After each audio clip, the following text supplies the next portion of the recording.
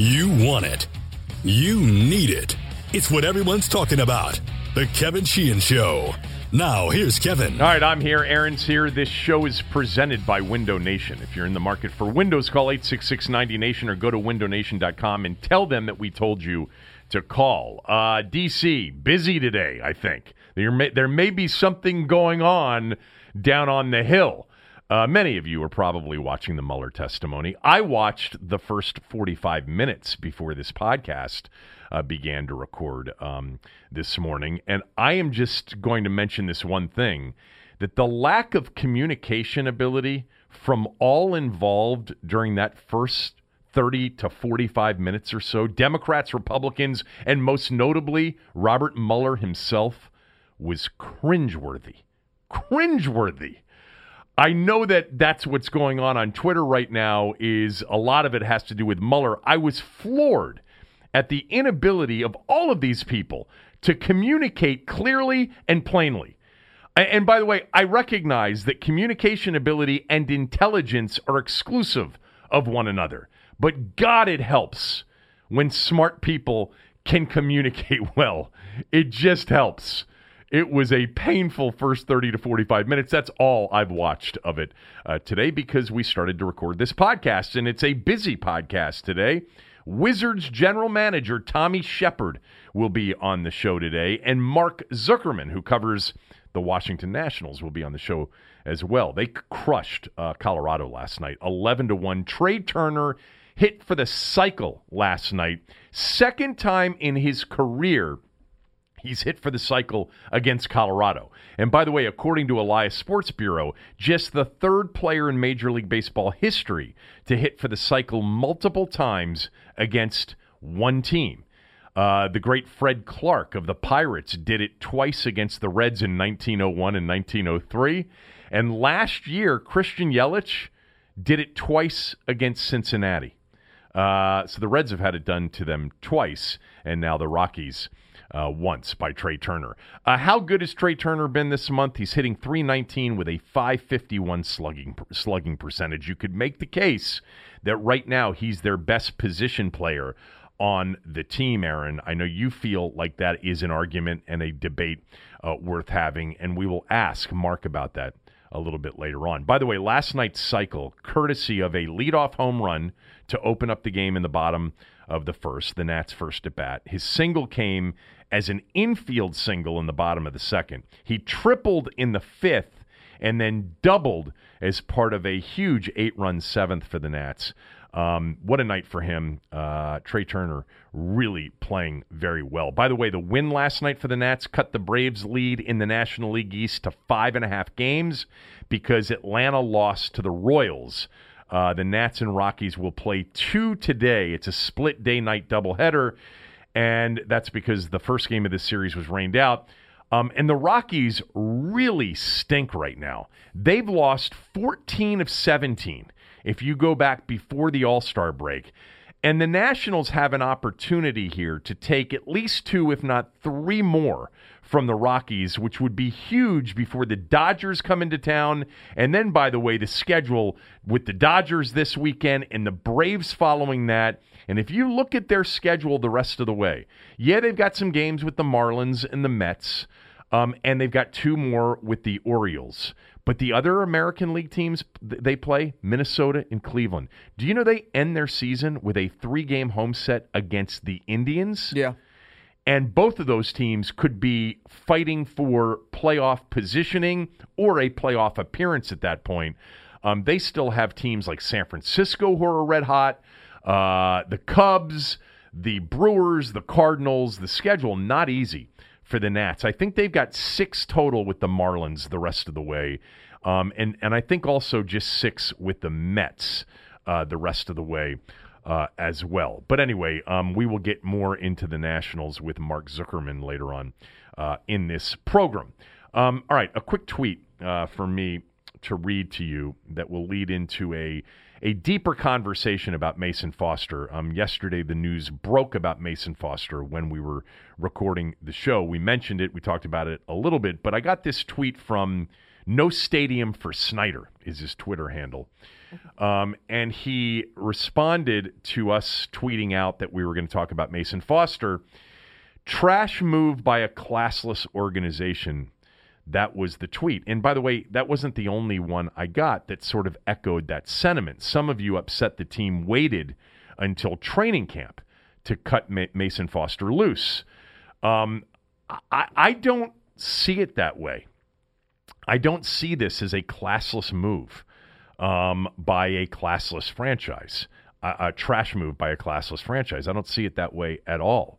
Is the timing strange? Did it catch me and many of you by surprise? Yes. I thought it was a good possibility back in the spring. Remember when we were talking about guys like Stacey McGee and Zach Brown and Vernon Davis and Mason Foster as the potential cuts in the offseason? Well, the Mason Foster cut didn't happen. And then when Reuben Foster got hurt, I think I was convinced that he would be on this roster when the regular season began. I have liked Mason Foster as a player. I know that there are flaws in his game. He doesn't run well, but he's been a high IQ tackling machine for them. A guy that, again, doesn't have great speed. Not that you wouldn't want him to have great speed. I understand that, but he anticipated very well, saw things very well, read things very well. He played hurt. He was also, by the way, a guy that played for multiple coaches, Joe Barry and then Greg Minuski. And let's face it, the Redskins have not had great defensive staffs here recently, or at least great defensive coordinators. Joe Barry was not very good, and they tried to replace Greg Minuski. But, he was also, Mason Foster was sort of a high-maintenance guy that used social media to his detriment.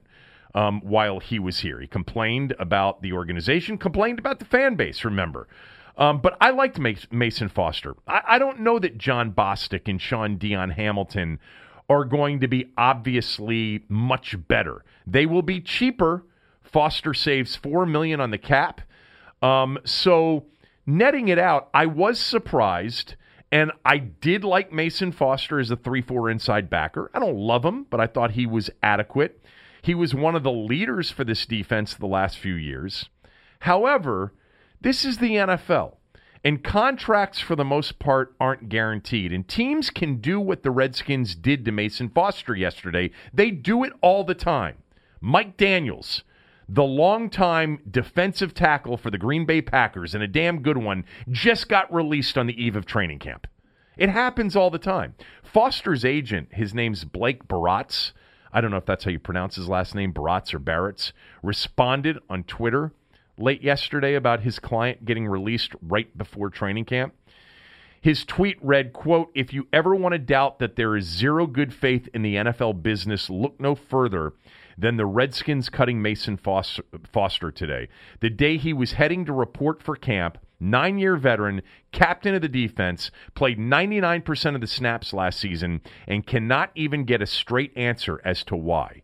Keep in mind the team has been off for 5 weeks, and he was the starting middle linebacker the entire offseason. I operate in good faith as a human being, and as a business, I expect more from the NFL and certain organizations in particular. We can be better." That from Mason Foster's agent.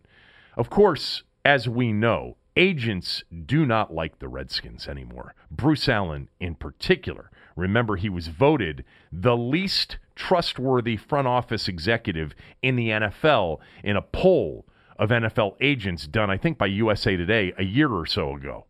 So that last line, when Mason Foster's agent says, quote, "certain organizations in particular," close quote, was clearly a shot at a franchise that he doesn't like.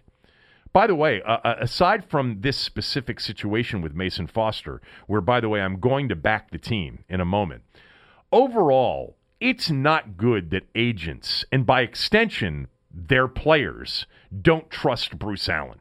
That's not a good thing for the organization, and it's another reason why Snyder should have moved on from Allen by now.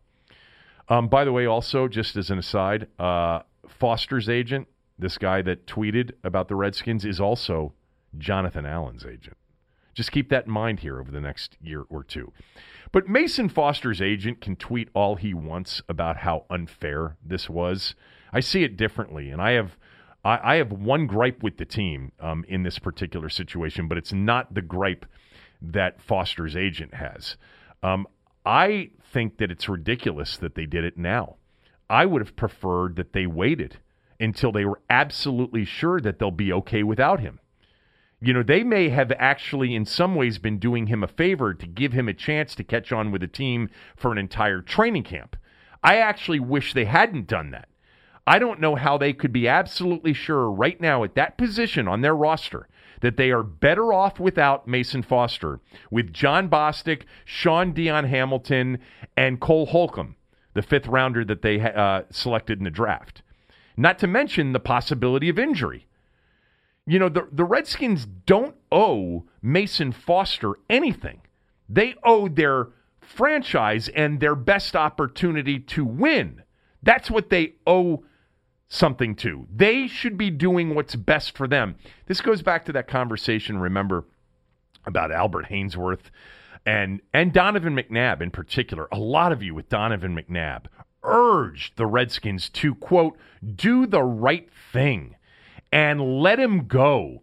Don't trade him. Let him pick where he wants to go. It's ridiculous. It's a ridiculous notion. They had paid McNabb. He was a player on their roster under contract. They got a 6th-round pick for him. Do you remember what that 6th-round pick became? Alfred Morris. So I don't want to hear about Mason Foster and his agent feeling like the Redskins did him wrong. I don't see it that way at all. He can gripe all he wants. He can tweet all he wants. This is the NFL. It happens all the time. You know what? Do you know how Mason Foster got to the Redskins? He got to the Redskins in 2015 after the Bears released him right before the season started, after signing him to a 1-year deal several months prior to that. They released him right before the season started, just after he had signed a 1-year deal with the Bears. Come on, this happens all the time. Players get cut before camp, during camp, right before the season starts, especially when the team gains cap savings, and the timing doesn't have to work for the player. By the way, I was looking this up earlier. When he got cut by the Bears in 2015 and essentially was on the scrap heap, and the Redskins picked him off the scrap heap, do you know who he got beat out by in Chicago? John Bostic. In Chicago. Right there. Yeah. The Skins picked Foster up in 2015, gave him a chance. He performed well enough not to get one contract extension from the Redskins, but 2 contract extensions from the Redskins. He signed a 2-year, $2.5 million deal in 2016, and in 2018, he got another 2-year deal for $3.4 million, with, I think, $1.5 million of it guaranteed. Not bad at all for a guy that could have been done in 2015. The Redskins took him off the scrap heap, gave him an opportunity, and he got 2 new contracts with this team because he performed. And by the way, he didn't always perform. He was fine. He wasn't great. He was fine for this particular team and the need they had over the last couple of seasons. Remember, of course, he had some social media situations. He criticized the team when he got injured in early 2017 and then ripped the team and the fan base on Twitter at the end of last season, saying, F this team and fan base. Remember that? Now, didn't he blame that on his cousin for getting a hold of his Twitter account? He did say that. Look, the Skins could have released him in June. If they didn't think he was going to be on this team. They also could have cut him in late August or early September, and held on to him in the event that Bostic or Sean Dion Hamilton or Cole Holcomb or whomever it is they think will replace Mason Foster when they knew that those players were good enough and were healthy enough. They could have done that too. That would have been my preference. Because in 2 weeks, if Sean Dion Hamilton's injured and Cole Holcomb's in there and it looks like he's not ready to play, you're going to wish you had Mason Foster. That's my perception of it. That's my impression of it. That's my opinion of it. That inside linebacker position lacks in depth. It may lack in legitimate starting talent. I would have waited. But anyway, that's that. Actually, Chris Baker tweeted out on this. Did you see the Chris Baker? Did you see the swaggy I saw that, yeah. tweet? Chris Baker tweeted out after Mason Foster got cut yesterday. I don't know why we have contracts in the NFL. Imagine planning your life thinking you're going to make $4 million. You do everything right, show up for work in shape, ready to go, and they tell you you're fired and you're not getting a penny. And then in capital letters, cutthroat. Imagine that, thinking you're going to make $4 million and you don't. Imagine he's not wrong. Imagine much of the rest of the world that works jobs where, let's just say, they get paid $40,000 a year and could be fired today with maybe 2 weeks of severance. No, I don't feel sorry for Mason Foster. I don't. And by the way, that's disconnected from the real world to say that. Look, the Redskins are total punching bag. They're a punching bag for players, for agents, for media, teams, the whole thing. They don't deserve it here, in my view. They don't deserve it. Again, I was surprised. I didn't think it would happen, but it did. By the way, I think one of the things that the Redskins concluded here, and if you recall, at the end of OTAs, Jay Gruden specifically pointed out Sean Dion Hamilton, and I mentioned it on the podcast. There were two players he singled out as having the most impressive, OTA minicamp, most impressive May and June. And those two players were Sean Dion Hamilton and Samaje Perine. He went on and on about both of those players. Also remember this, Jay Gruden was the one that really liked Cole Holcomb and pushed for the Skins to draft him. So Gruden may feel comfortable, and maybe Greg Minuski feels comfortable. Maybe all the football people feel comfortable. And maybe this is a move because they're about to give this money to Brandon Sheriff or to Trent Williams or to somebody else. Maybe that's why they made the move now. Who knows? I'm not up in arms over the Redskins doing Redskins things by cutting him the day before training camp. This happens all the time in the league. It's the nature of the job. They get paid a lot of money. Most of these contracts, like the significant majority, like 97% of these are not guaranteed. And, many of these players in positions, call it 22 through 53, don't get huge signing bonuses. But relative to the rest of the world, the signing bonuses are pretty healthy. But you know what, Mason Foster, go get another job. Catch on with somebody else and get paid somewhere else. That's what happened to you in Chicago after you got cut in Chicago, and wouldn't surprise me if a team looking for a veteran, smart, high IQ leader at inside linebacker or at middle linebacker, wouldn't be surprised if he gets signed at some point here during training camp. By the way, here's the other Redskins story from yesterday. How about the Adrian Peterson story? This is crazy. The Athletic reported that Adrian Peterson is essentially in debt $6.6 million. He failed to repay a $5.2 million loan. He owes, after interest and legal fees, $6.6 million to D'Angelo Vehicle Sales, which claimed in a lawsuit filed in New York that Peterson had defaulted on his loan.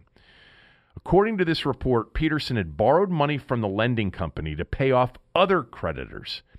He also must pay a combined $3 million to two other creditors. The quote from Peterson's attorney, Chase Carlson, quote, "The truth behind Adrian Peterson's current financial situation is more than is being reported at this time.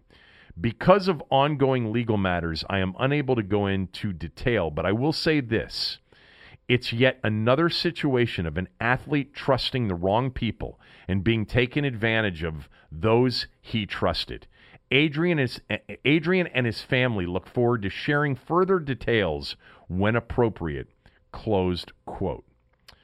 The Athletics story said that he had defaulted on other loans, which led him to secure the $5.2 million loan from D'Angelo Vehicle Sales.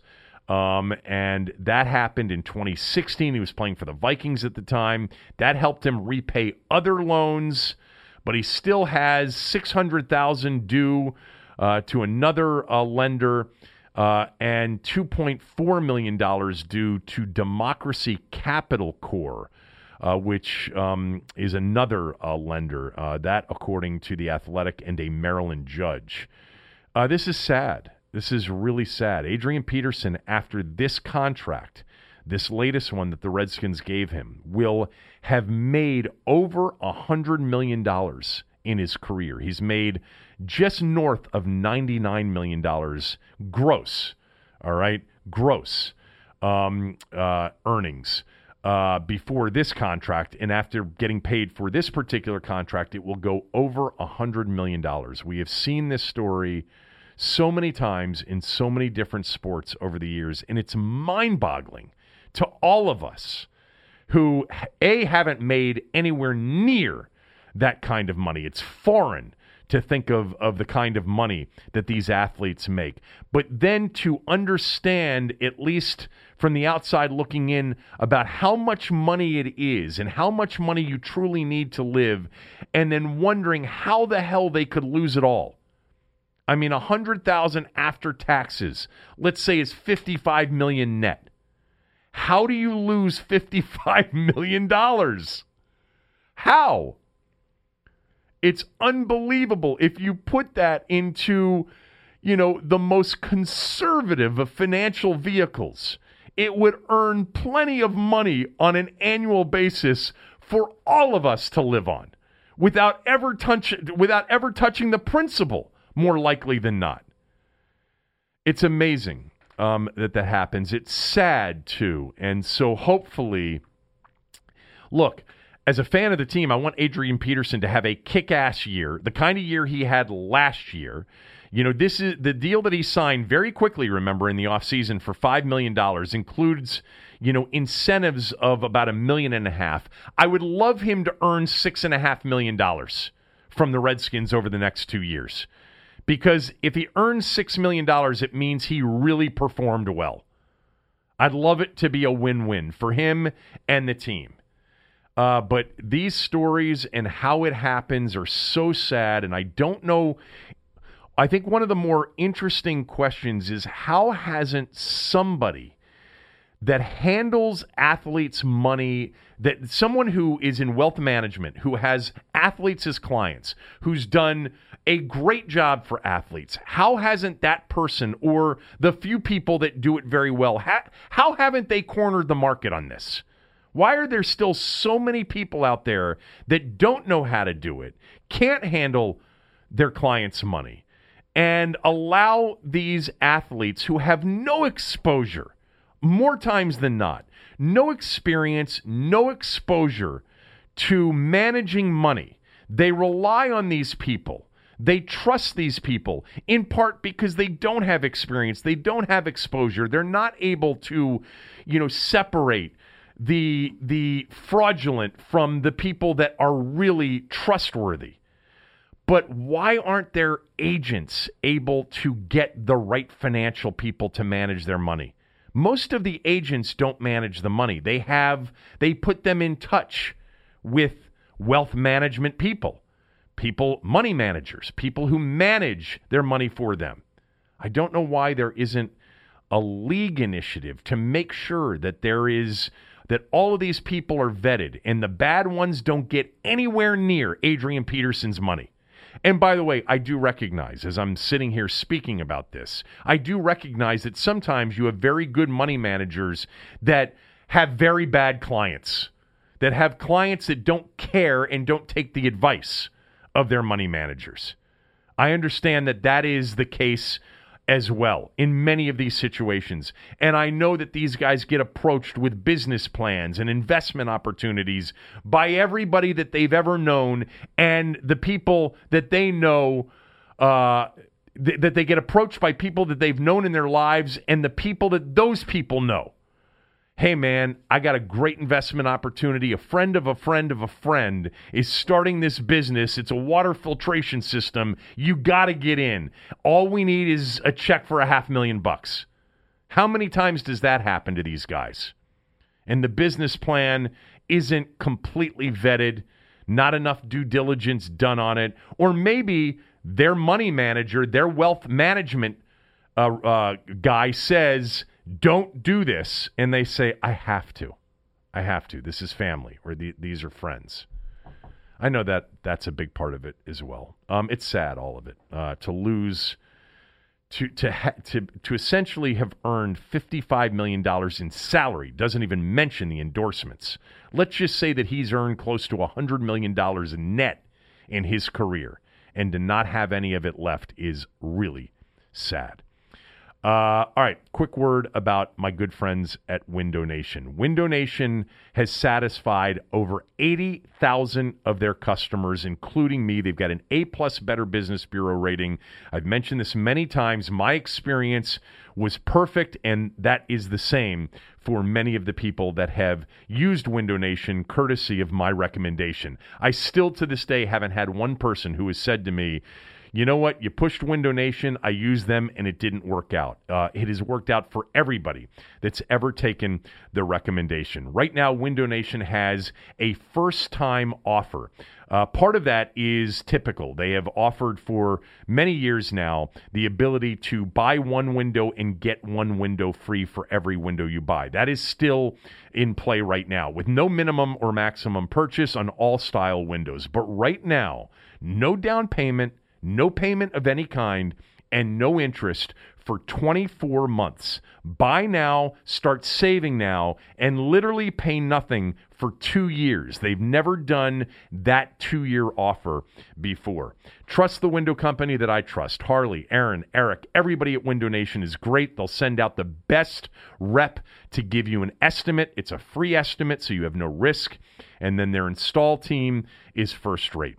Go to windownation.com or call 866-90-NATION to get one free window for every window you buy, plus no down payment, no payments of any kind, and no interest for 24 months. Call soon. This sale ends July 31st. We're going to bring Tommy Sheppard on here shortly, but there was a story from earlier this morning. Jalen Ramsey, the very good and very talented corner for the Jacksonville Jaguars, reported to camp this morning in a Brinks truck, a fake Brinks truck, yes. Right? He wants to get paid, and so he showed up to the first day of camp with some sense of humor. I actually think it's kind of funny. I don't know if Tom Coughlin feels that it's funny, but he showed up in an armored bank truck, essentially saying, I want a new deal. I want to get paid. Ramsey's joked on social media that he's going to ask for so much money that they're going to have to put me on layaway. That was a recent a joke from him on either Twitter or Instagram. Coughlin just doesn't have much of a sense of humor in these matters. And Ramsey's been a high-maintenance headache, yes, as talented as he is. And he is a talented corner. In fact, Jacksonville as a team this year, they're one of the two teams in the AFC that I like to make a run from no playoffs to playoffs. Denver's the other one. I really like Denver this year.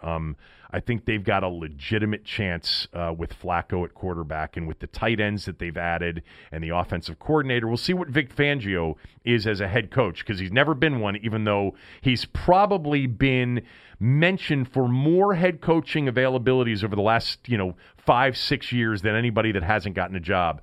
But he finally did get a job. But I like Jacksonville's team with Nick Foles this year. They've got a really good chance with that defense. That defense has been awesome over the last couple of years.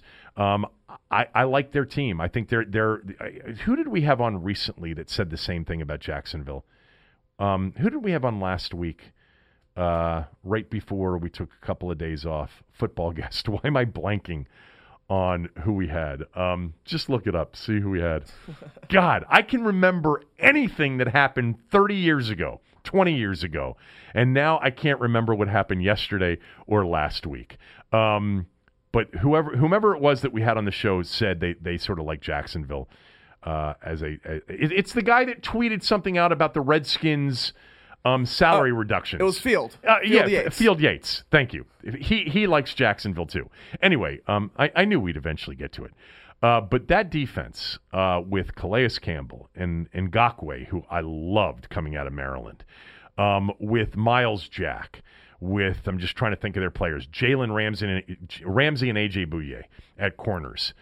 This is Yannick Ngakoue if he comes off his holdout. Well, Ngakoue, to me, has been one of the best, edge pass rushers in the league here for a while, for a few years anyway. But they have a chance to be a very good team again. And, with Nick Foles in a running game, if Leonard Fournette's healthy, that's huge for them. If he's healthy, they could have the same kind of year that they had 2 years ago. In a division, by the way, that's good, but doesn't have necessarily a great team, even though a lot of people really like Indianapolis this year. Houston as well could be a good team. Tennessee, look, last year, the AFC South had two playoff teams, right, in Houston and Indy. Indy won a playoff game. Remember, head-to-head with Houston, and then went to Kansas City in the divisional round and lost.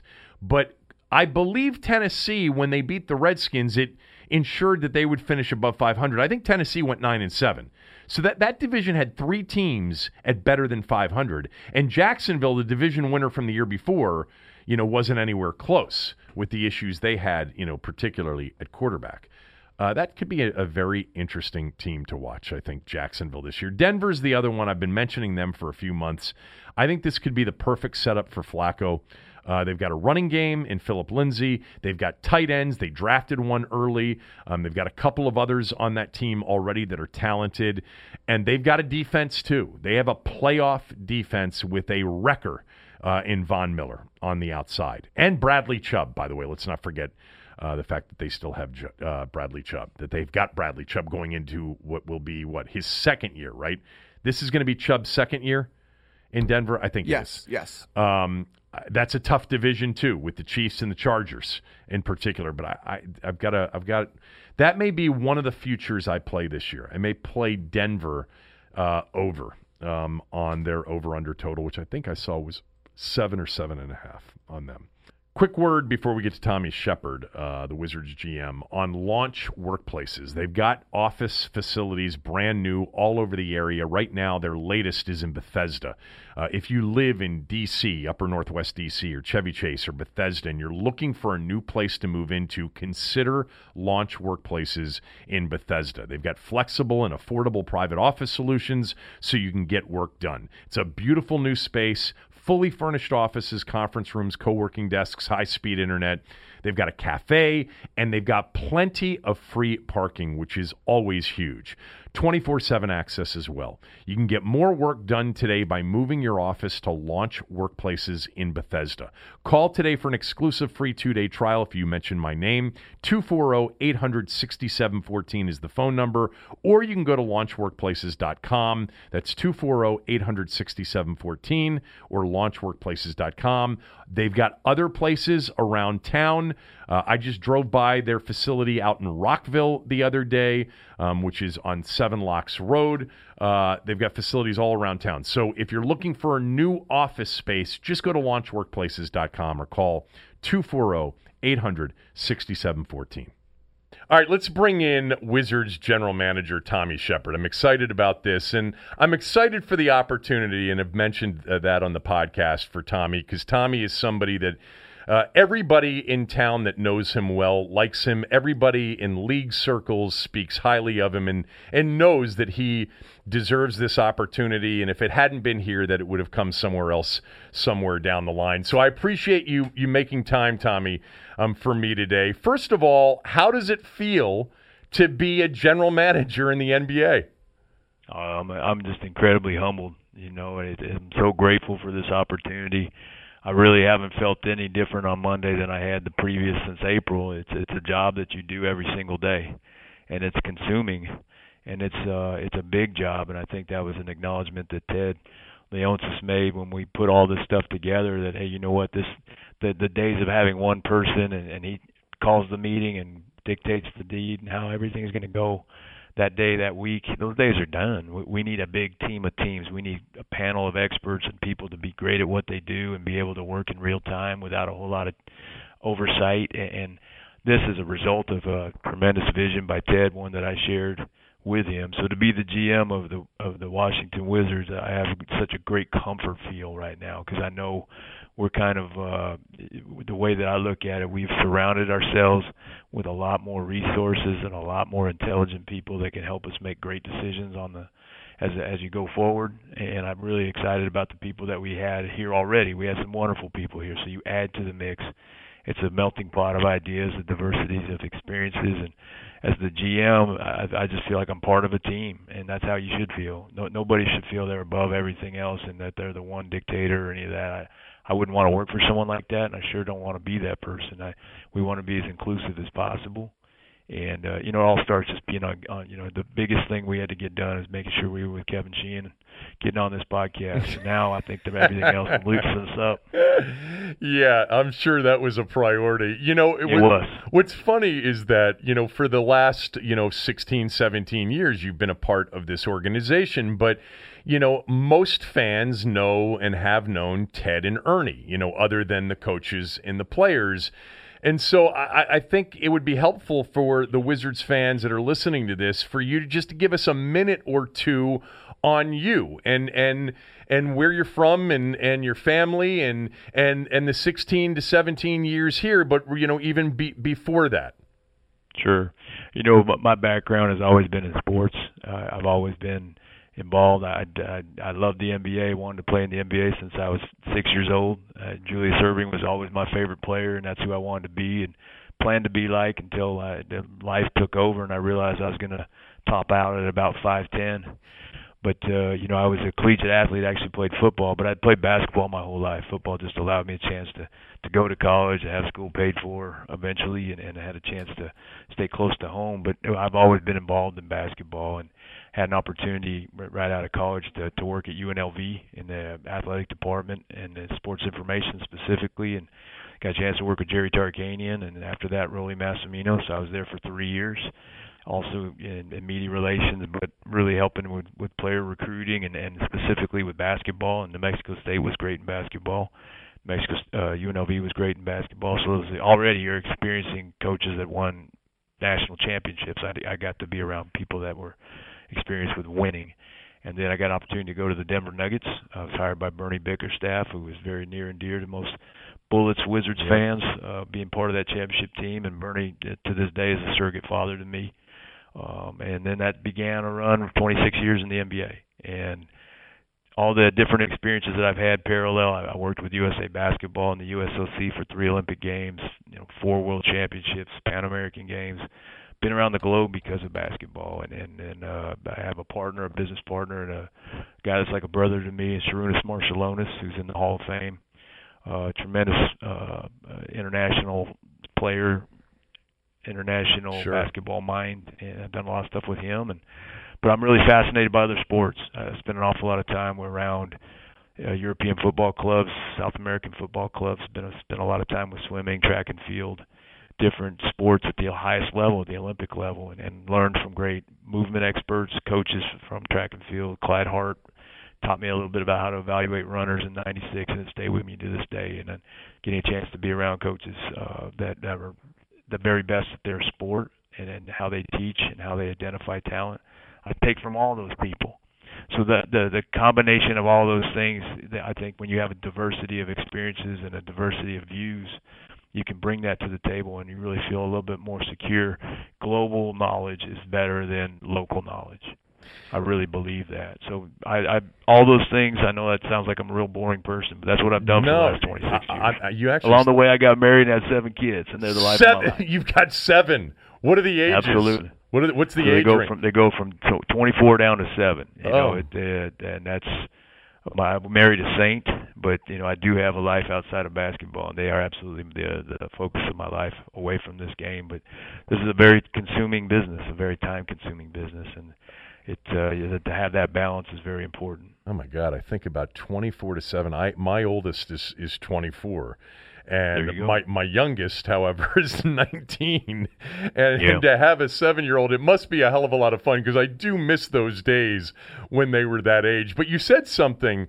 You were with Denver in '94. Were you a part of the organization when they were the 8 seed, beating Seattle as a 1 seed?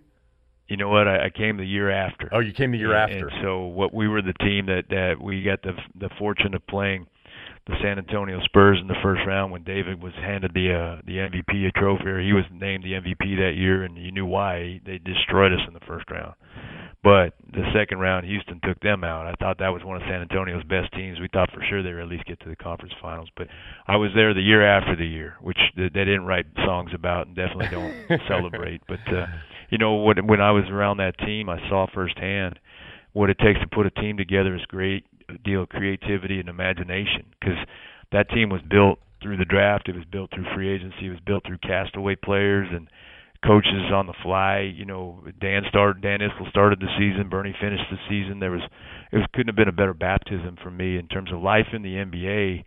There's about 98% of the things that happen are out of your control. When you get out of bed in the morning and how hard you work and how fast you drive to the office, you can control those things. After that, you know, when I was in Denver, the team was sold 3 or 4 times, and it went through several GMs and several head coaches and all kinds of players. And what you realize is that the perpetual, consistent thing in our business is change.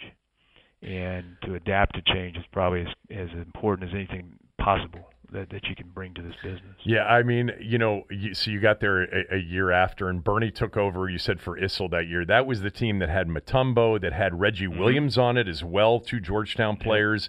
Had Rodney Rogers, Mahmoud Abdul-Rauf, Chris he's Jackson. going into the LSU Hall of Fame now. I'm very proud of him. And what's crazy, Kevin, it's so dang humbling when I crested over 1,500 texts from people, and so many of our former players, so many of our current players that I knew from other teams, getting all the texts from players that just reminded me that, man, this is such a wonderful business. To you know, those guys didn't have to do that. It took effort to find my number. They reached out. I heard from people that I hadn't talked to in probably 10 years that played for us in different places. It's amazing. This family, the NBA family, is very small town that we live in, and everybody, we want to celebrate the good days and all be there for each other in the tough days. And that was a neat day for me because I heard from so many of our former players. Yeah, and you mentioned, actually, before we started to record this, that one of your first texts was to Randy Whitman, who I loved as a coach of this team. Yep, Whit reached out, and he wanted to make sure that I knew that he knew that I got the job, and that I knew that I heard from him, because we were very close, and we stay very close. I'm very close with all the people I've ever worked with. I try to maintain those relationships, because this is a relationship business, and I think he did such a great job for us, and the teams that we going into the playoffs, getting to the second round, that was a matter of fact for him. He did a great job for us. Unfortunately that team kind of disintegrated, and we moved and we pivoted, and that's life in the NBA. But the fact that I was just tickled to hear from him, and he was the one that really put me on blast. He said, if you don't talk to Kevin Sheehan and tell him I said hello, I'm not going to talk to you anymore. So yeah, right. Well, my orders have been fulfilled. I do like Randy a lot, and thought he could really coach, and thought he got a bad rap sometimes from the media. So over the last couple of days, Tommy, we've heard and read about the new Monumental Sports organizational changes. Give it to us in plain English when it comes to you. You talked and you mentioned, panel of experts and sort of a consensus thing, but ultimately, as the general manager, will you have the final say over the roster? Oh, yeah, absolutely. That has never been in question, and Ted made that clear at the press conference. He made it clear to all of us in the room. But I think people that know me, they kind of have to smile at that. I'm never looking to be at the very top of anything. I'm looking to be part of things, because I think with the more people you involve, the more opinions you get, the more informed you become. You have to be the ultimate decision maker, because you have to be responsible for those decisions. And I learned it a long time ago. A very wise person told me, "Don't be careful who you take advice from. Don't take advice from people that don't have skin in the game, that don't have to live with the consequences." And so you choose people that you seek counsel from very carefully, because these decisions it's not about picking a restaurant and the consequences of a bad restaurant. This is, did you pick the right player, and did you give the right contract to the right player?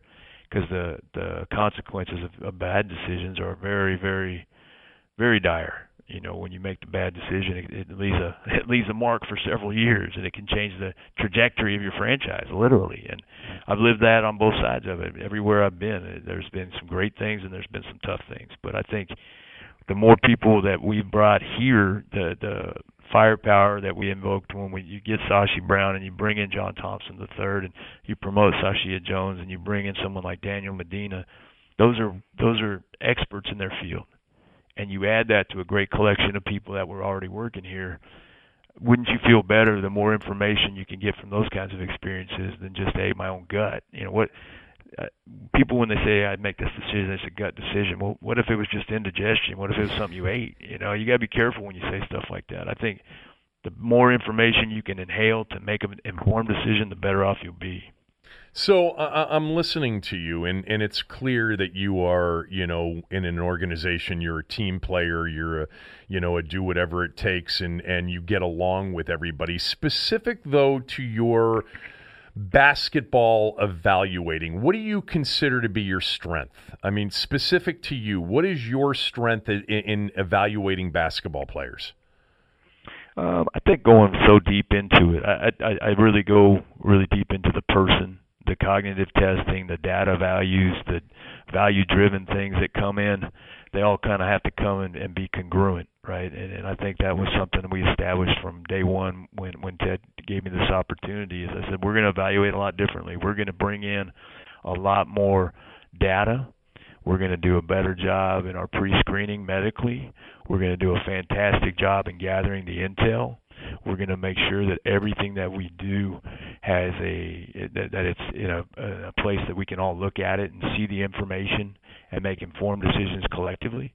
And I think that's really what my strength is bringing people together, making better decisions. When we look at players, it's the same thing. I'm going to find out every single thing about you.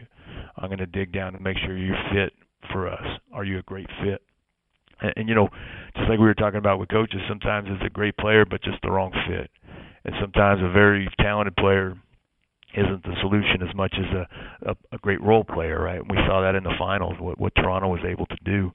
I think those are the things that I believe I can bring to the table, but it's a collection of everybody around you that's going to make the ultimate push and make you better.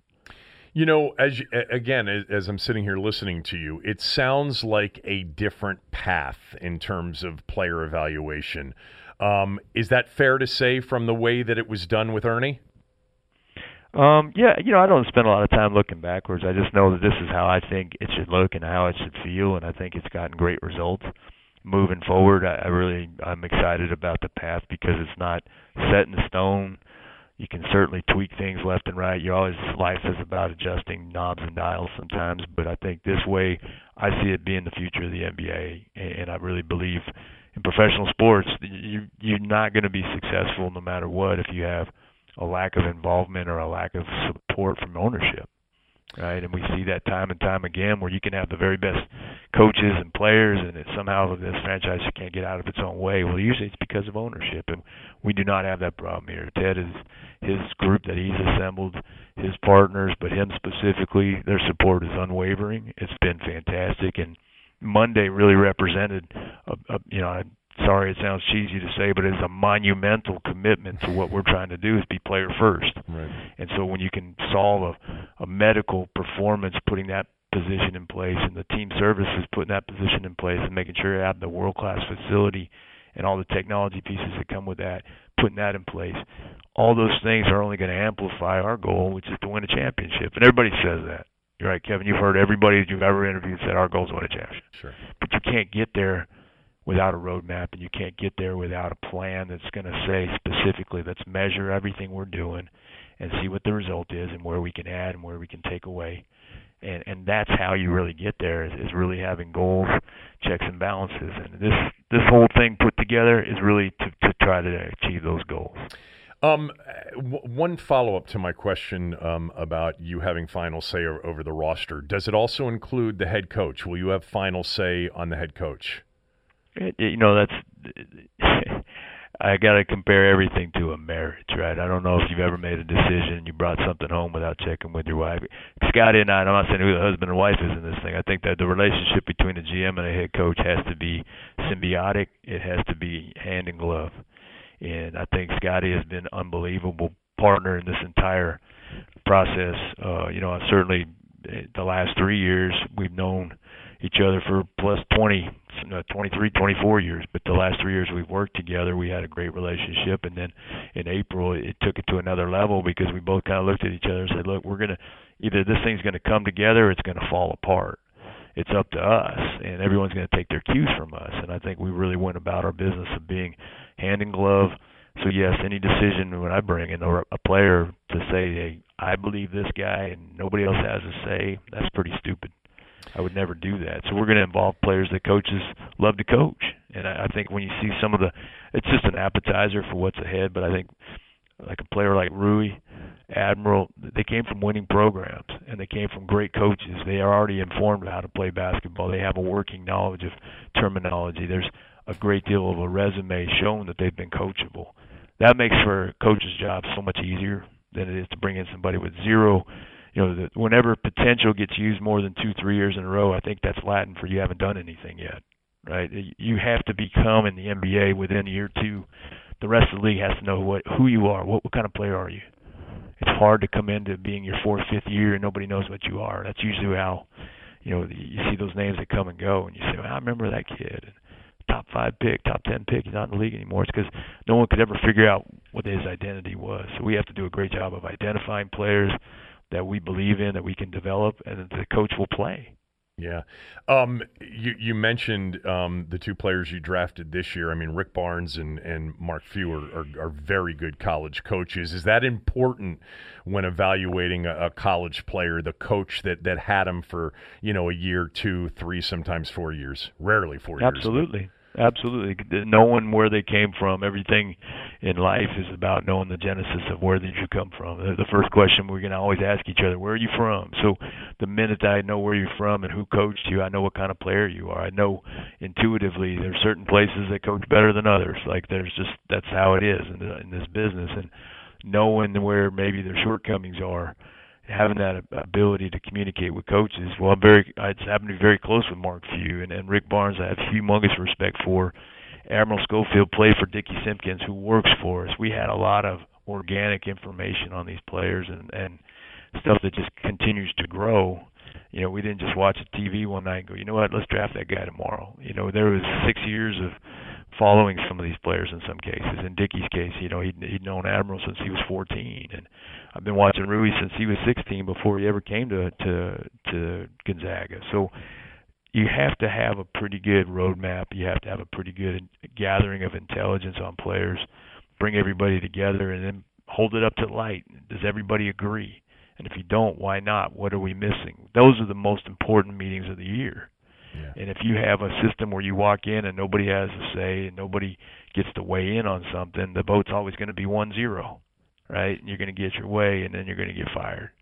I believe in the democratic process when you bring in everybody, hey, let's all talk about this. And you have reservations, now's the time to talk. Not Friday after the Thursday night draft. Oh, I wish we would have done this or I wouldn't have done that. That's unacceptable to me. Yeah. You had your opportunity, let's talk it out. You mentioned you go deep into the players that you're evaluating. How important, Tommy, is it that you see a burning, badass, competitive edge, like just a hyper-competitive, individual? How important is that to you in your evaluation? Well, I think it's huge, and it can't just be from one night or when they come in on their free agent visit or on their draft visit, because they're going to fake it. But a lot of times people can fool you. The 24-hour rule, 48-hour rule is always in effect. Anybody's a perfect person for 48 hours. So we have to go back deep into your background. We go into their EYBL days and their grassroots basketball days and talk to people. Did they love to play? Most important thing, did they love to practice? Would they practice? Did they show up every day? How reliable are you? How reliable is your character? And that's where I think the everything starts to separate a little bit, because some players are pretty good most days. We don't want that. We want a player that brings it every day. I want to know the consistency of your character is Monday through Sunday. Not on, sometimes Frank Ross, one of my right-hand people here, he likes to ask players in interviews and say, here's a calendar, circle the games that you think you're going to play well in. And it's an better be every thing. One of them. Exactly. Well, you want to know, and the players that get it, they laugh and they say, "I bring it every night." Some players reach for the pen. You go, "Gosh, man, let's run this XN out," because It's not a trick question. It's a really shining a light on that player's attentiveness to what is this all about. In the NBA basketball, it is a business. This is your job. So you come on a job interview and you don't know who the head coach is and you're not real sure about the team name or something like that. You can't take those guys serious if they don't know the business of the business they're in. Some players just eliminate themselves through the interview. Right. Some players interview they reduce themselves out of your group of players you're examining because there's not a demonstrated hunger for the game, to your point. And that's what we really tried to get to. I think the guys that I don't want to discount, the addition of Justin Robinson, the addition of Garrison Matthews, those two guys had a burning desire and a demonstrated resume that says they have a passion to play basketball at a high level. Hopefully they'll all work out. But this is a volume versus precision year where let's get as many players in here that we think are going to be, and hopefully they'll end up being there, One of the players that you acquired here in the offseason, I loved him last year coming out of Michigan. Mo Wagner has that. He's got a motor. He's got a competitive motor, right? Yeah, I said Mo is short for motor. He's one of those guys that we really were very serious about drafting a year ago. Yeah. And then we saw the multiple positions that Troy Brown could play, and we went with Troy ultimately, and that was the right pick for us. But being able to acquire Mo, we actually looked at trading for him during the season, and then here we are in the off season. He became available. That was a no-brainer for us, and we see the unlimited potential. Stretch 4, stretch 5, gets to the rim, has a demonstrated passion for basketball, funny as heck. I think he brings a levity to the locker room a little bit that only youthfulness can bring, but he is a hard-working guy, very intelligent player, and that's what we really wanted to get more and more of, are people that really are intuitive, cognitive. They scale very high and score well on their ability to retain information. And that's where Rui was fantastic in that way, Admiral as well. But having Mo, that was a great pickup for us. And another guy that was very well coached at the college level by John. Absolutely. Guy played in the finals. Yeah. So I was thinking about this. I've thought about this a lot when it comes to the NBA. The NBA is different than other major sports. The NFL, has surprise teams every year. Teams that can actually contend even though going into the season you never thought they could. In the Stanley Cup, we've seen 8 seeds win. In the NBA, Tommy, it's pretty easy to look at the rosters in October and say, you know what, the champion's going to come from this list of 2, 3, 4 teams. And the other, 26 or 27 can't and won't more likely than not contend. How do you deal with that in a sport like that, where if you don't have an elite player or two, you can't contend for a title? Well, it's all about managing expectations. You can't say, if you have a bunch of rookies and unproven players on day one, hey, we want to win the title this year, right? So there's almost a pecking order in the NBA, but even the NBA tends to be wrong. If you believed everything this time last year, they'd already delivered the Obie, right? They already took the O'Brien Trophy to Golden State and handed it to them. Yeah. Before they ever played a game, because they signed DeMarcus Cousins, and look at all the things that they did. You still have to go play the games. But I do think there is an elite group of teams every year that they have a demonstrated roster that is capable of winning a championship, and then there's another tier and another tier, and everybody's trying to just move up. But to get to where you want to be, you have to be where your feet are first and say, hey, our goal this season is let's make sure that within the game, we want to make sure our young players play. We want to make sure that we, set a goal. We want to have more 50-50 balls than the other team. We want to have a better defensive shooting percentage. There's goals that you can set that even if the score isn't in your favor, you see yourselves getting better. And the more that you do that and the more that you chart those things, I think the more the wins appear. Wins don't just show up overnight. But you have to craft it in a way that, especially with young teams, to keep their confidence going, you got to show that, hey, there's development here, and hold people accountable.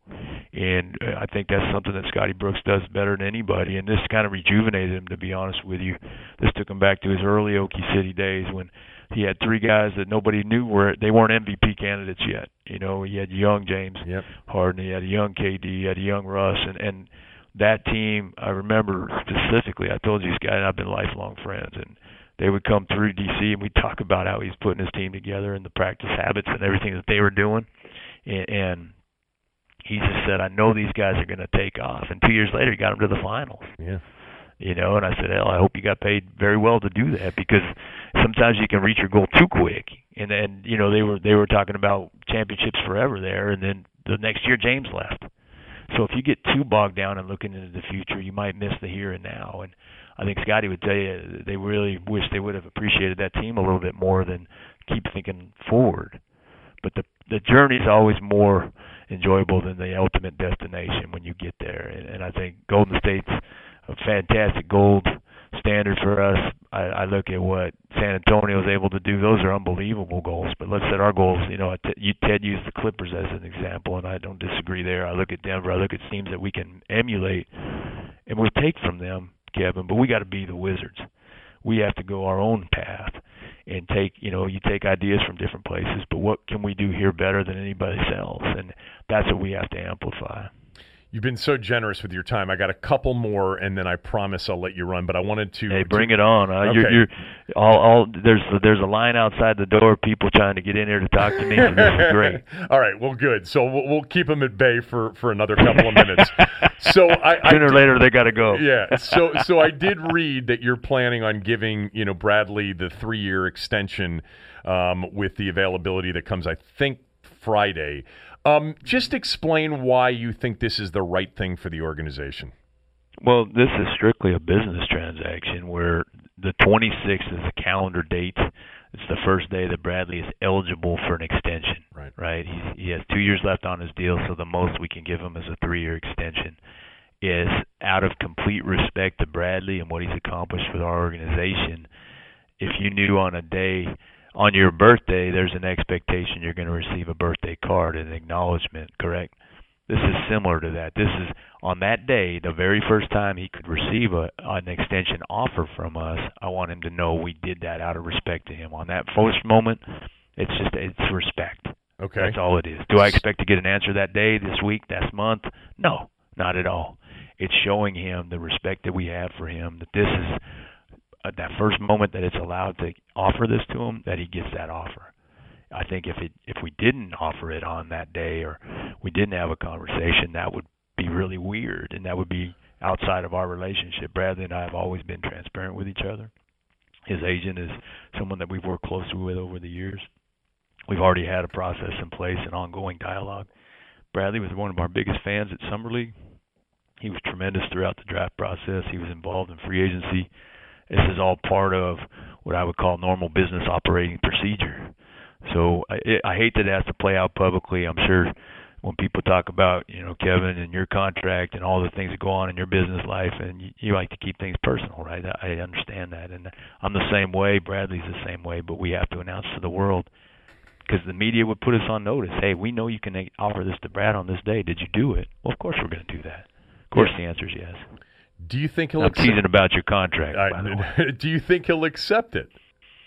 You know what? That's up to him. I think we got to show him. He is from Missouri, the Show Me State. We have to show him that, hey, this team now, we're ready to pivot. We moved from the year that we lost to Toronto in the playoffs to now we have 3 players left.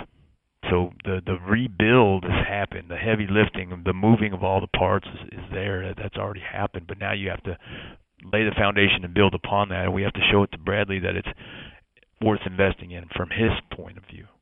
Do you want to be here? And I think we'll have that answer based on his actions and how he's been, but there's nothing that he's shown us throughout his entire career that would say otherwise. He's been so invested and so involved and so in love with DC, and I think DC loves him back. He's the kind of player any team, and that's why he's so coveted around the league. I'm sure they see what we see. He's a fantastic player who could possibly be in the Hall of Fame, and if he's in the Hall of Fame, he's still a better person. That's the kind of guy anybody would want. How coveted? So if you have that guy, why would you want to get rid? Why would you want to move him along? If those kind of players are very hard to find. I believe Ted calls them unicorns in some regard. Like, those are hard to find. How coveted was he? How high was the interest in him from other teams this offseason? Well, there's an old saying, no one calls from Vegas just to say hello, right? I heard from a lot of people, and they weren't just calling to see how I was doing. Not from Vegas. Yeah, no, but I'm saying obviously people there's calls all the time, and we make it clear. And I'm not making it clear so we can just lie. We're being very transparent. Our interest is to have Bradley here as a cornerstone to our franchise, and he's under contract for 2 more years. Obviously, this is an attempt right now to give him options and security long term.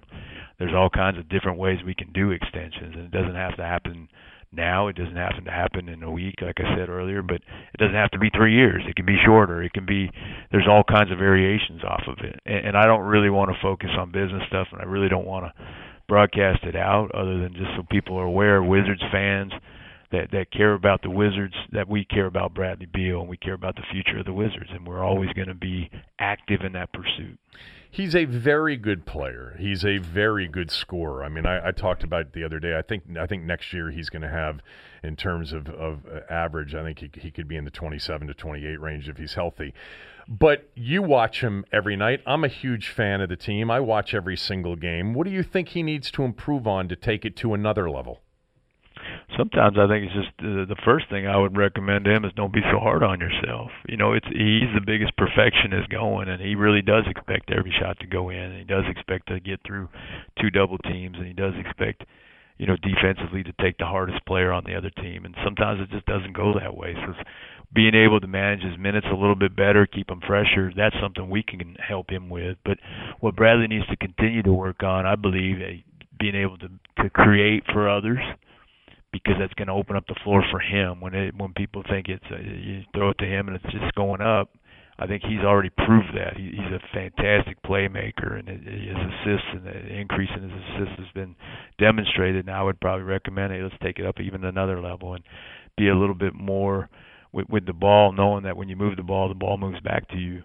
I think Bradley's already seen that. But being able to, the biggest piece I think is to ascend in the leadership area of knowing that, hey, he and John, they're key stakeholders in this team, and this year John is coming back from injury. So really, it's Bradley, and he had a taste of it last year. He made the All-Star game, second year that he's made the All-Star game in a row. But last year he didn't have as much help as, you know, we're all better players and better front office executives when John Wall's playing, when Bradley Beal's playing. And you take one of those off, all of a sudden, you know, I got dumber all overnight. It was amazing. My IQ went down when John wasn't playing because we started losing games, and people go, yeah, those dummies over there. We get it, 100%. But what Bradley was able to accomplish, I think, was really amazing. And it was a travesty he didn't make the all-NBA team. You know, I celebrate the guys that did make it, but he and Klay Thompson getting left off, that's a tough thing, and I know it's tough for him. But I know he's going to digest that, come back, and he's brought something new every year from the summer, and that's what the great ones do. So here are the two things. I'll be very forward and just give you my opinion. I've told Scott this before when he's been on the podcast and on the radio show. First of all, he should be an 85% plus free throw shooter. And he has, in my view, and you tell me what you think, I think his free throw stroke is different than his jump shot. It's a little bit flatter, and I think that's one of the reasons he hasn't shot in the mid-80s. But the stroke is so pure as a jump shooter. I think he should be an 85+% free throw shooter. Now, I believe heavily that his mother has been speaking to you. And I think she got you to say that because she tells Bradley that all the time. Oh, that's she his does? Real shooting coach. Yeah, it's his shooting coach in life. She taught him how to shoot. But I don't really fuss with Bradley on that. That's coach's job. The best way to get your free throw percentage up is to never go to the line. Right. Well, yeah. So I'd rather see him get to the line and create more opportunities. Yeah. And I think he's been more of an attack player. And when you see the free throw total go up, the free throws attempted go up, I think it'll be a natural to see the ball go through the net more often and everything for him. But I'm really big on being able to create points anywhere you can out on the floor, and getting to the free throw line is crucial. So to have him get 6 or 8 attempts, I'd love to see that increase as opposed to the free throw percentage, which will naturally increase anyway. Does she think? You get what I'm saying? Does she think the same thing that I said, that the free throw stroke is too flat? It's like Miss Besta's on the phone with me. Okay. She's his biggest critic. He's his own biggest critic. I stay out of that. I know this. Well, she is a fantastic teacher to him and has been in his life. And I think what Bradley knows how to improve everywhere across the board for his game. I know he's working on his free throws. I'm not worried about that. But I'm going to tell him when I hang up, Kevin Sheehan suggested you know what, work on that. Tommy, I know this will sound absolutely ridiculous, but if you ask any of my friends, they'll tell you I can't guard anybody, but I can shoot it. So you know who the best free throw shooter in this building is? Hands down, by far, max player free throw shooter percent. Who? Elena Deladon. We would put her in the coach's pension. I bet. It's like watching AI up there. You know, like one of the robots. And she doesn't miss a free throw. And like that's something we can learn from, and that's what's so beautiful about the community we have in our complex. I can sit and watch the Mystics, the Go-Go, the Wizards all practice in a day, and we can all come to each other's practices and watch. And we joke about it a little bit, but I'm not absolutely. We have Christy Tolliver teaching our players how to ball handle drills and different things. Why not bring Elena over when someone's struggling from the free throw line? Yeah. Game knows game, and our players don't care at all. Male, female, Mystics, Wizards. Hey, if you help me get better, I'm going to listen to you. That's really the value of this setup we have, and being able to tap into. I've known Mike Tebow for 20-plus years, and his background is really NBA. Sure. And so why wouldn't we want to tap into him? Hey, Coach, let me ask you something. I asked him about Bob Kloppenberg's SOS defense the other day. They used to run it in Seattle. Some of the things we want to put in with Scotty. We're hiring a new defensive coach, so what is our philosophy going to be? We have all these resources walking around our building. And now we have with the Go-Go, they skew a bit at younger ages are going to be playing for their Go-Go, right? We have younger players there. Well, now we have John Thompson III in the building. He's going to help us in so many different ways from a recruiting aspect and what we can do better for free agency and delivering on the visits. But now you got young players. Hey, we're used to dealing with pros. We're used to dealing with grown-ups. He's got a lot of college kids. Yeah. He can help us in that transition. By the way, I hope his mother also tells him just to tighten up the handle a little bit. I think sometimes that ball gets exposed. I'm taking notes. Let me write this down because I'm gonna text him. Everybody's laughing listening to this, but a couple people, I'm not. You know the game. That's been proven. You know the game inside out. You're seeing the same things we're seeing. In all seriousness, it gets a little exposed too much in traffic, and I think that's why sometimes he's high in the turnover area. Oh, God, what was I going to ask you? Just a real quick update on John, because I did read that essentially you guys have discounted the possibility that he's going to play in 2019-2020. Is that fair? No, I don't think that's fair, but okay. I think we have to expect you prepare for the worst, you hope for the best, right? And I think for us, there's no calendar that exists. There's no clock that you can use that's going to tell you the exact time John's going to come back. And when you come back now, especially with our commitment medically that we've just made, when you come back, it's because you are 100% proven medically by all testing, all platform, all agreement. John Wall, he'll tell you he's 100% when he's 50%. He wants to play so bad, and he's such a tough guy. And I've watched him play in the playoffs with a broken hand. I've watched when he had bone chips or bone spurs. I watched when he had things in his knees that were bothering him, and how hard it was for him just to prepare to play for a game. And I know how tough he is. So in this case here, we signed a supermax contract with John, right? That's for 4 years. It's not just for this season. So the wisdom would tell you, how do you protect that kind of a contract? How do you protect that kind of player from himself? Is, hey, you come back when you're ready. And everything that goes into that, if it's 6 months, if it's a year, if it's a year and a half, we're going to do whatever it takes when he's 100%. And I think that's what we learned. The Achilles is not something that's real common in the NBA. It's happened. But, now all of a sudden we had two All-Stars, right? KD happened and John happened and then DeMarcus happened. So all of a sudden there's a little bit of a rash of these things. But primarily that's a football injury. It's a soccer injury.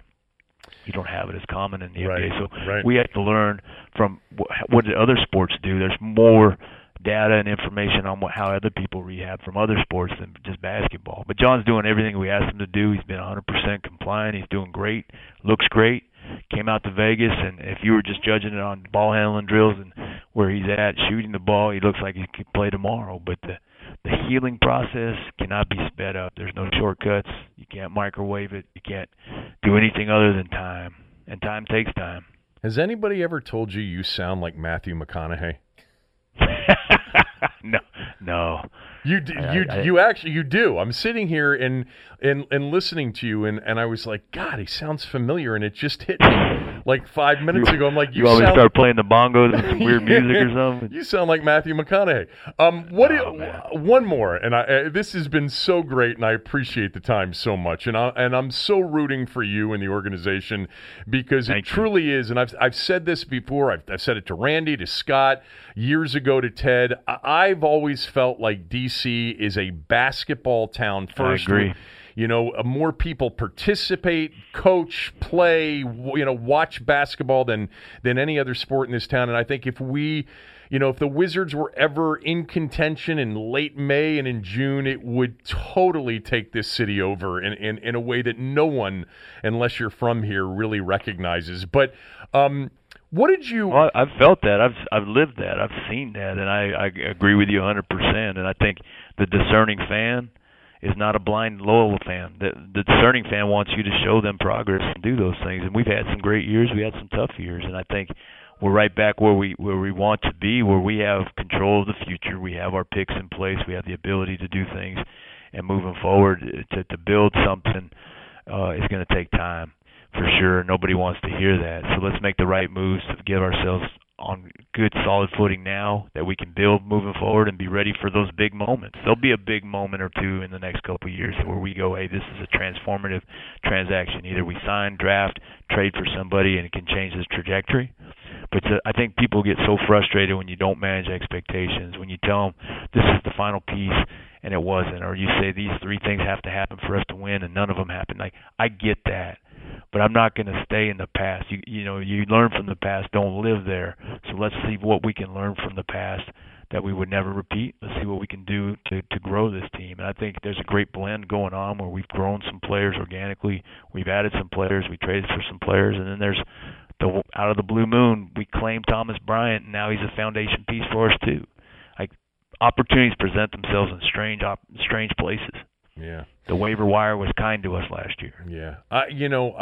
Look, there was that stretch. I mean, how much fun was it, that first year against the Bulls and the way, Nene played and Trevor played and John and Bradley in their first experience, and the series against Indiana and the sweep of Toronto and the series against the Hawks that, if not for John's, injury, maybe that's an Eastern Conference Finals year. John's Game 6 in Atlanta a few years ago when he went for 17 straight and 42 and was one of the best right there in front of me goes. Yeah, I mean, that's one of the those best. Those guys were scarred for life. Yeah, one of the best individual performances ever by this franchise. And you were within a whisker in Game 7 against Boston, and that was so much fun. So I wish you the best of luck, because I would love to be sitting here, in future years in mid to late May with big, meaningful games, because it is fun in the NBA playoffs if your team's a part of it. So thanks so much for the time. I really appreciate it, Tommy, and I wish you the best of luck. Absolutely, it was an honor. Welcome back, and it's great to talk with you. And please, I would insist that you hold us accountable. Be fair, but hold us accountable. The decisions we make, they have big impact. We understand that, and we want to make them with our fans in mind. Let's put a team together that the fans are going to love. And I think fans there's only one champion, but they can still love the team if they see the continuity and the pursuit of excellence and the hard-working, high-performance type of people we want to have here. I think this is going to be it's a responsibility to us. It's incumbent on us to put a good product out on the floor that people will fall in love with. So I know what we got to do, and I think we're all up for the task. Best of luck. Thanks so much, Tommy. Oh, thank you, sir. That was awesome. Everybody that knows Tommy Sheppard and has known Tommy Sheppard. Scott Jackson, as an example, has known Tommy for a while. Scott always at 980, the guy that covered the Wizards more than anybody else from a day-to-day reporting standpoint. Everybody has always been so fond of him, and you can see why. He's a great dude, and hopefully it works out. The bottom line, and I've said this a million times, somehow, some way, you got to get your hands on a great player and then have a couple of other really good ones too. And if you can get that, then you can make a run. It's different than the other sports, but I appreciate the time that he gave us, and am certainly rooting for him because I love I love that basketball team, and I want them to be good.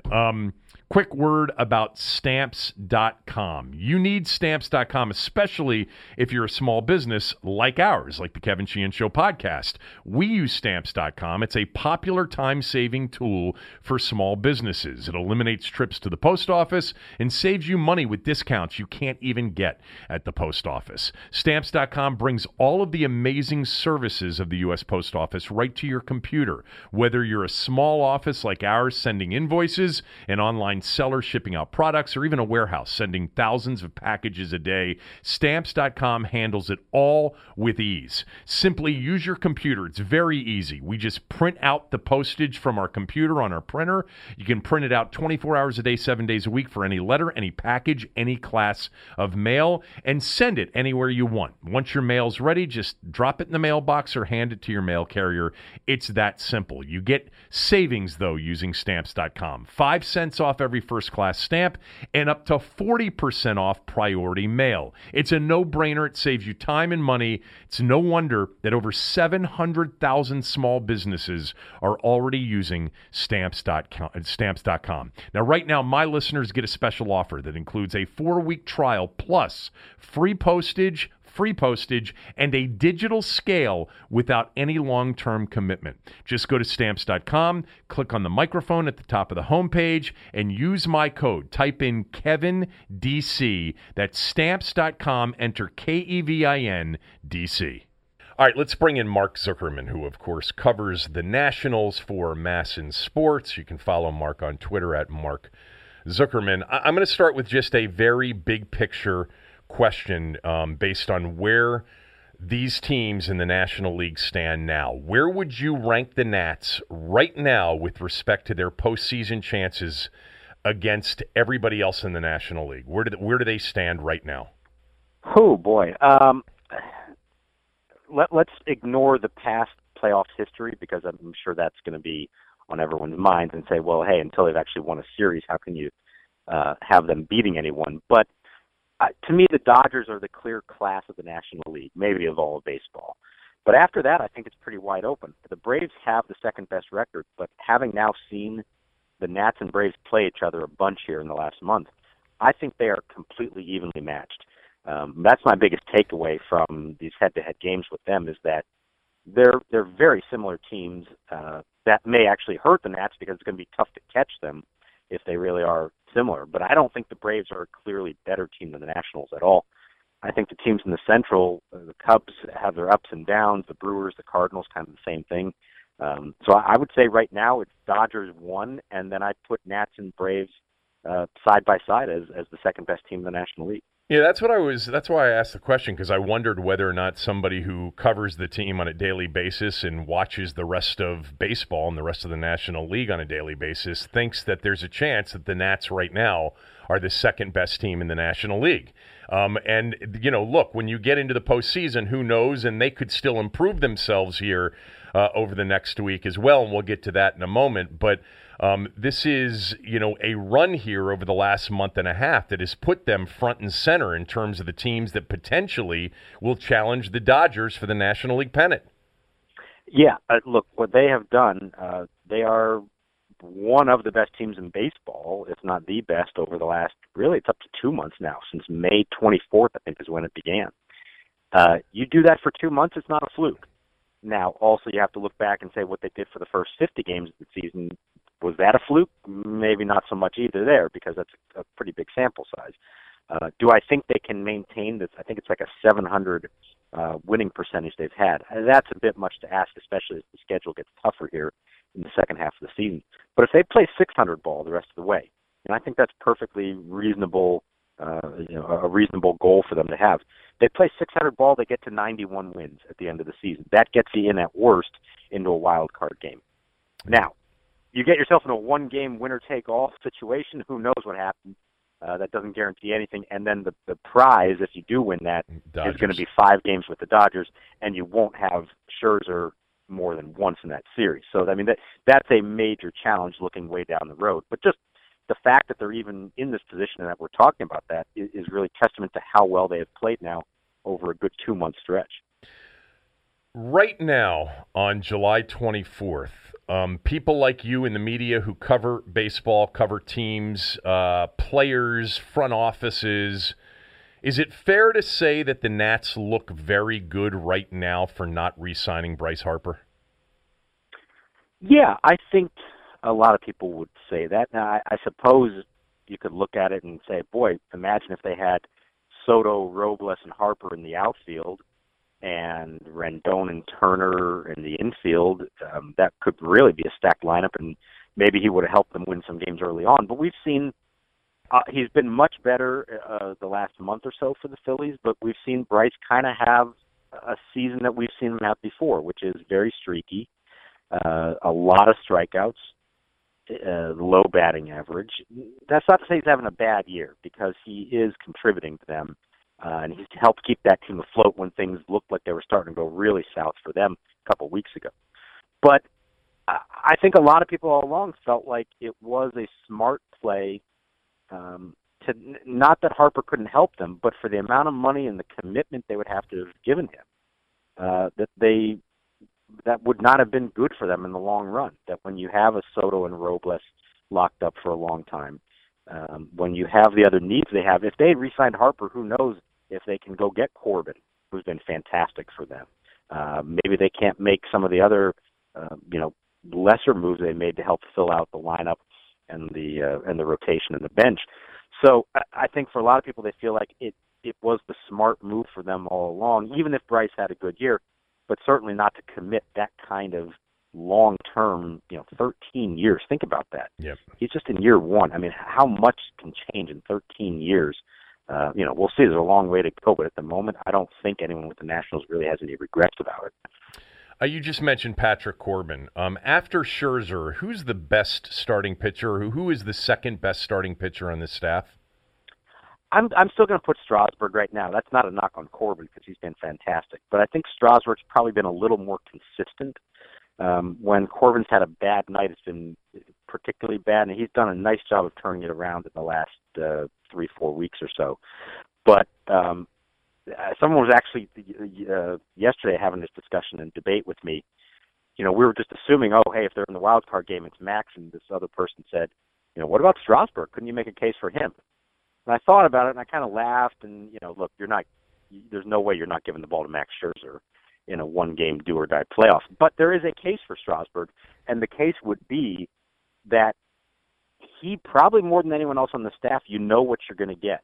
Max probably has the higher ceiling as far as a one-game could put it all together and be absolutely lights out. But he could also have a little worse of a start.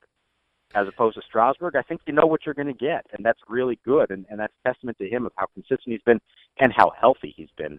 That's the biggest thing for him. If he can get a long way to go still, if he gets through this season making 30-plus starts for I think only the second time in his career, that's really significant and testament to how hard he's worked to make sure that he avoided injury. Yeah, I think, well, first of all, post-All-Star break, he's been magnificent here in his last 3 or 4 starts. I think even the start going into the All-Star break was a really good one. But he is on pace right now to pitch 30-plus games, which I think would only be for the second time in his career. Maybe he had 30 one time, but I think 2014 was when he had 34 starts. He's also on pace to push the strikeout total that he had back in 2014, and a lot of other things. He's quietly putting together one of the best seasons of his career. And by the way, one of the more reliable seasons of his career, knock on wood. Yeah, and the reliable. I think that's the key part. You're right, knock on wood, because there's still a long ways to go. But he has learned over the years how to maintain his body. It's been a process, and it's been kind of trial and error at times. When he thought he had things figured out with his arm and it didn't work out, you have to, spend those couple weeks on the DL every year.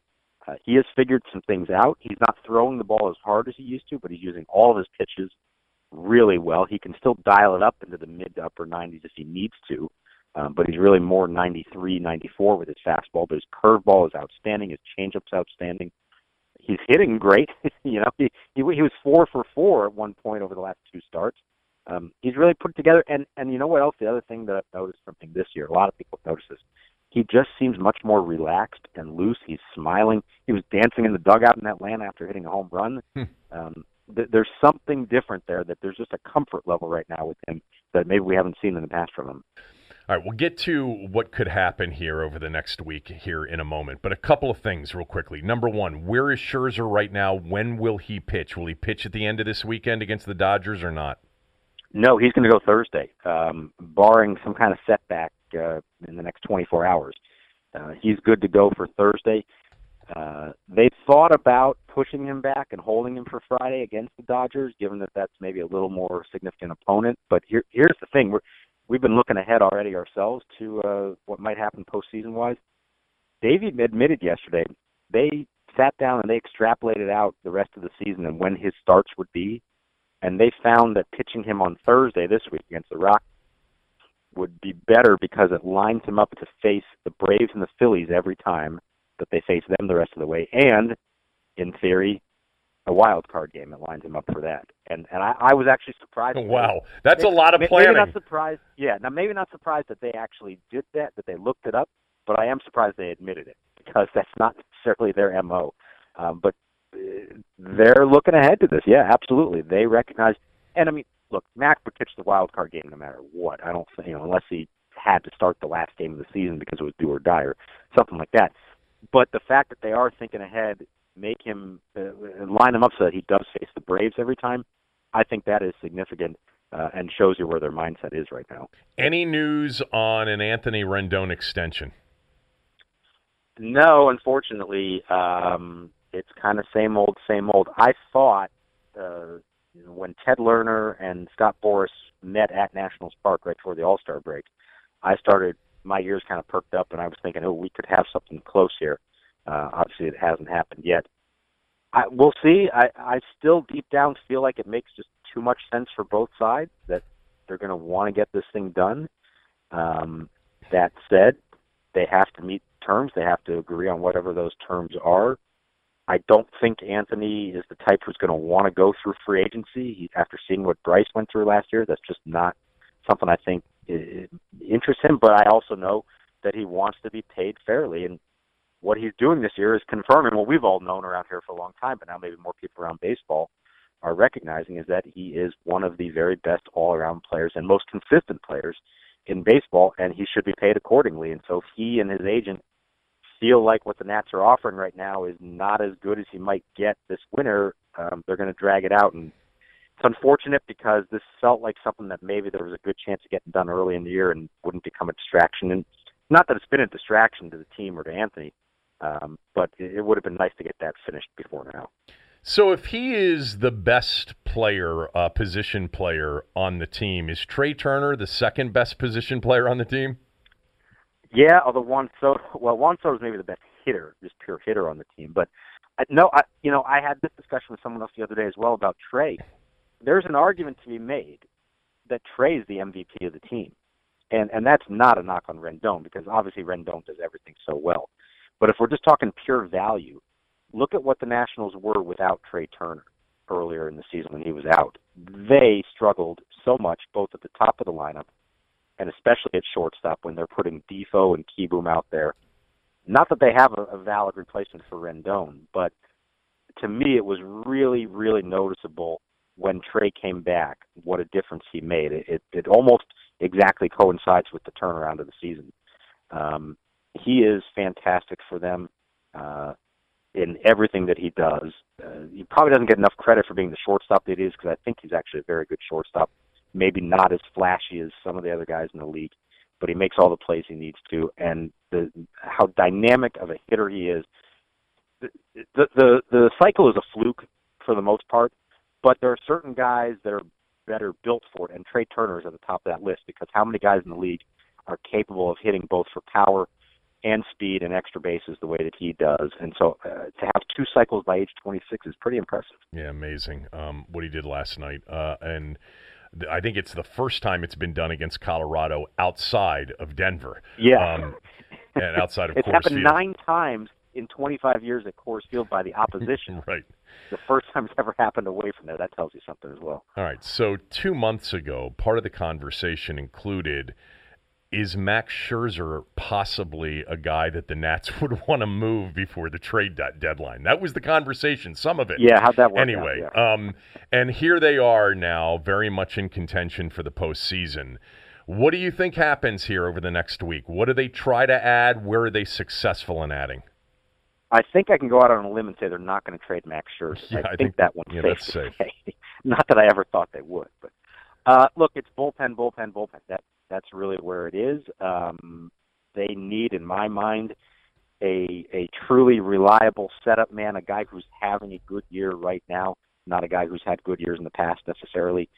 Fernando Rodney's done great, way more than you'd ever expect from a 42-year-old, but I just don't think they can go into a stretch run and potentially a playoffs counting on him to be that guy. I also think they need a more reliable lefty to match up with. Again, Tony Sips has his moments here, but consistently has not been able to do that. So if it's me, those are the two moves. Here's where it gets tricky for a variety of reasons. Number one, they don't have that many top prospects, and they've already said they're not willing to trade them, as they've pretty much always done in the past. Number two, they have very little financial room to work with because they insist they're not going over the luxury tax for the third straight year. And they're only about, it's complicated, but one website that tracks these things has them only $6 million under the luxury tax right now. So that's not a whole lot of room to work with. Number three, and I don't think this is getting talked about enough, there are so many teams now in the kind of fringes of the wild card race, especially in the National League. There may not be that many sellers. The Giants, everybody assumed they were the sellers. They're on a roll. Team that has 3 or 4 relievers. They're on fire, and this is Bruce Bochy's last season as manager. And all of a sudden, they may say, hey, we're going for it. So you're going to have way more teams that need, especially relievers, than teams that are willing to sell them. And it's going to create a tough market. Mike Rizzo has been able to pull this off almost every summer. He's gone out and gotten a reliever. This might be his biggest challenge so far since he's been GM to try to pull this one off. I think he's going to get someone, but it's not going to be nearly as easy as people might think. Oh, hey, just go fix the bullpen. It's not that simple. Yeah, it's a really good point when you look at the National League standings. The Giants are on fire. They now are legitimately back into a wild card race. Arizona's still there. Colorado's sort of fallen out of it, but you've got, the Cubs, Cardinals, and Brewers all in the Central. And really, even if the Reds and the Pirates, looked at the standings, one good, month, and they could be back into it. And then the Phillies and Nats, obviously, behind the Braves in the National League East. One name that they've been linked to in a lot of the rumors that have been, out there is Shane Green, the Tigers closer. And in the past, there have been names that the Nats have been linked to prior to a trade deadline, and it never seems to come to fruition. What do you think the chances are that Shane Green is available and doable? And if not him, give me some other names that you think Mike Rizzo will be targeting. Well, yeah. I mean, Green is one of the big names that's out there. And again, we got to remember there are almost every contending team needs relief help. And high on that list is the Braves. And that's also another thing to watch here is that it's not just who do the Nats get or don't get, but who do the Braves get or don't get. So he's high on a lot of teams' list, and my sense is the Tigers are going to ask for a lot. I was told that, initially they asked for Carter Kieboom for him, but that's not happening. So if you're not willing to give up top prospects and you don't have a whole lot of money to spend, maybe in my mind a way to go is actually to look at the guys that are not signed beyond this year. Mike Rizzo traditionally likes to acquire players who he has control of for at least one more season. He's not a rental player kind of guy. But the situation they're in, that might be the way that they have to actually go, because you can maybe get one of those guys and only give up a lower level single A prospect. So I would look at some of the names that fit that description. The Giants actually had a few. I don't know if they're going to be able to pull that off again because of where they are. But look at teams like the Tigers, the Royals, possibly the Reds, although like you said, they could be in this thing, the Blue Jays, the Mariners. But it's a seller's market, and so it's going to be really tricky for them to pull this thing off. My guess, in the end, is that whoever they get, in the moment we may say, like, oh, that's not really a big name, I don't know who that is, but it's probably going to be someone who's having a good, solid season for them, and can help them in the 7th or 8th inning. The good thing here, they don't need a closer. They've got that. Right. In the past, they've been forced to do that, and those are the guys that cost a lot more.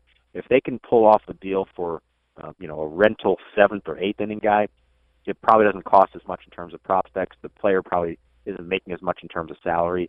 I think those are the kind of moves I'd be looking at here in the next week. Is there any other position, because we're talking primarily about bullpen help, which we know they need. We know that's their weakness. They need somebody in the 6th, 7th, and 8th innings, certainly the 7th and 8th. Is there another position area that you think Rizzo might surprise with?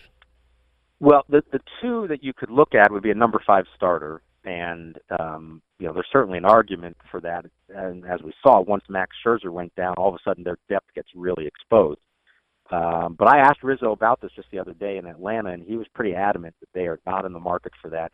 They're satisfied with who their 5th starter guys are, Fetty and Ross and Vogt.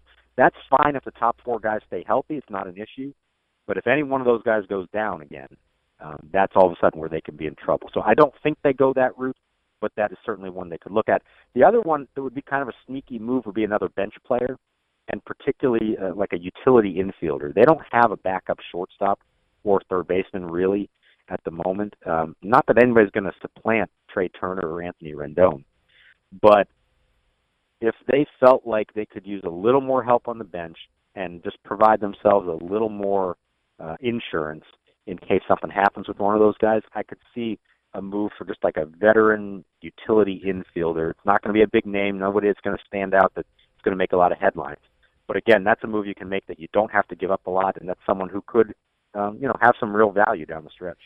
One last thing, and I'll let you run. I made the case earlier that these games against the struggling Rockies are huge because the schedule, if you just look at it the rest of the year, other than the games against the Marlins, the Mets, and the 2 games they have against Baltimore, I mean, the other American League games are at Minnesota and against Cleveland to end the year. And, you have St. Louis in there. You've got the Braves a bunch of times. You've got the Cubs on the road. You've got the Brewers. You've got now all of a sudden the Giants on the road in early August looks tough, and we know what's coming in this weekend and next week with the Dodgers and the Braves.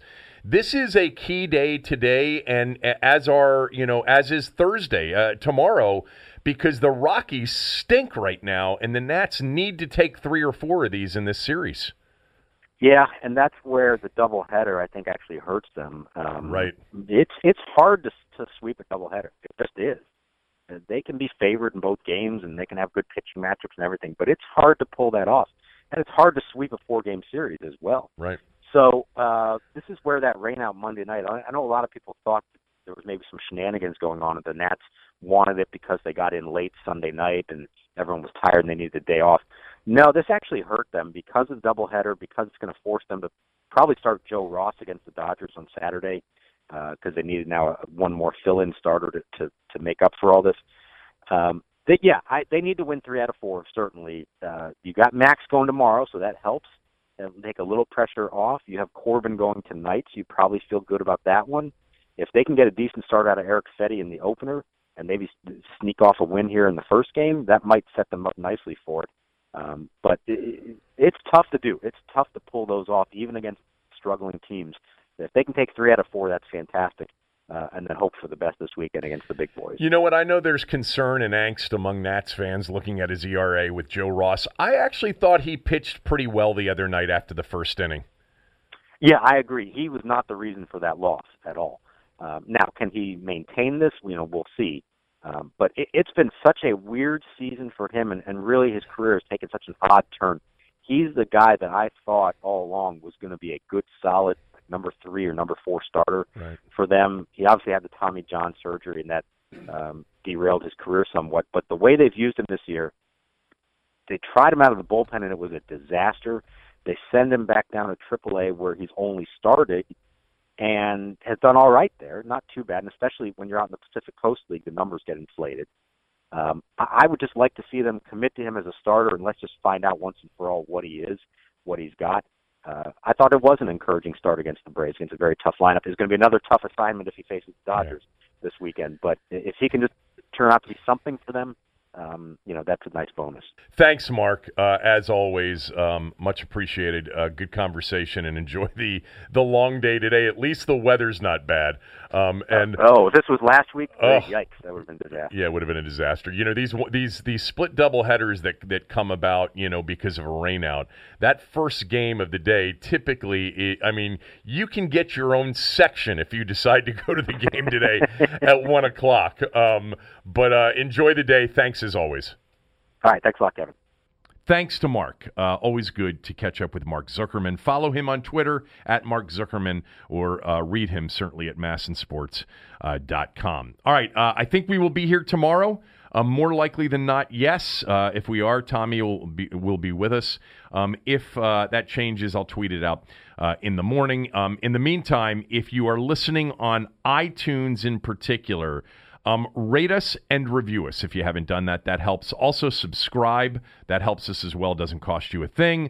And for those that haven't listened to the podcast, that want to listen to this content and have a problem or find it difficult to listen to podcasts, and it's not difficult to listen to podcasts, as we know, but just tell them that they can listen at thekevinsheehanshow.com. Thanks to Aaron, thanks to Mark Zuckerman, and thanks to Wizards GM Tommy Sheppard for joining us on the show today. Have a great day.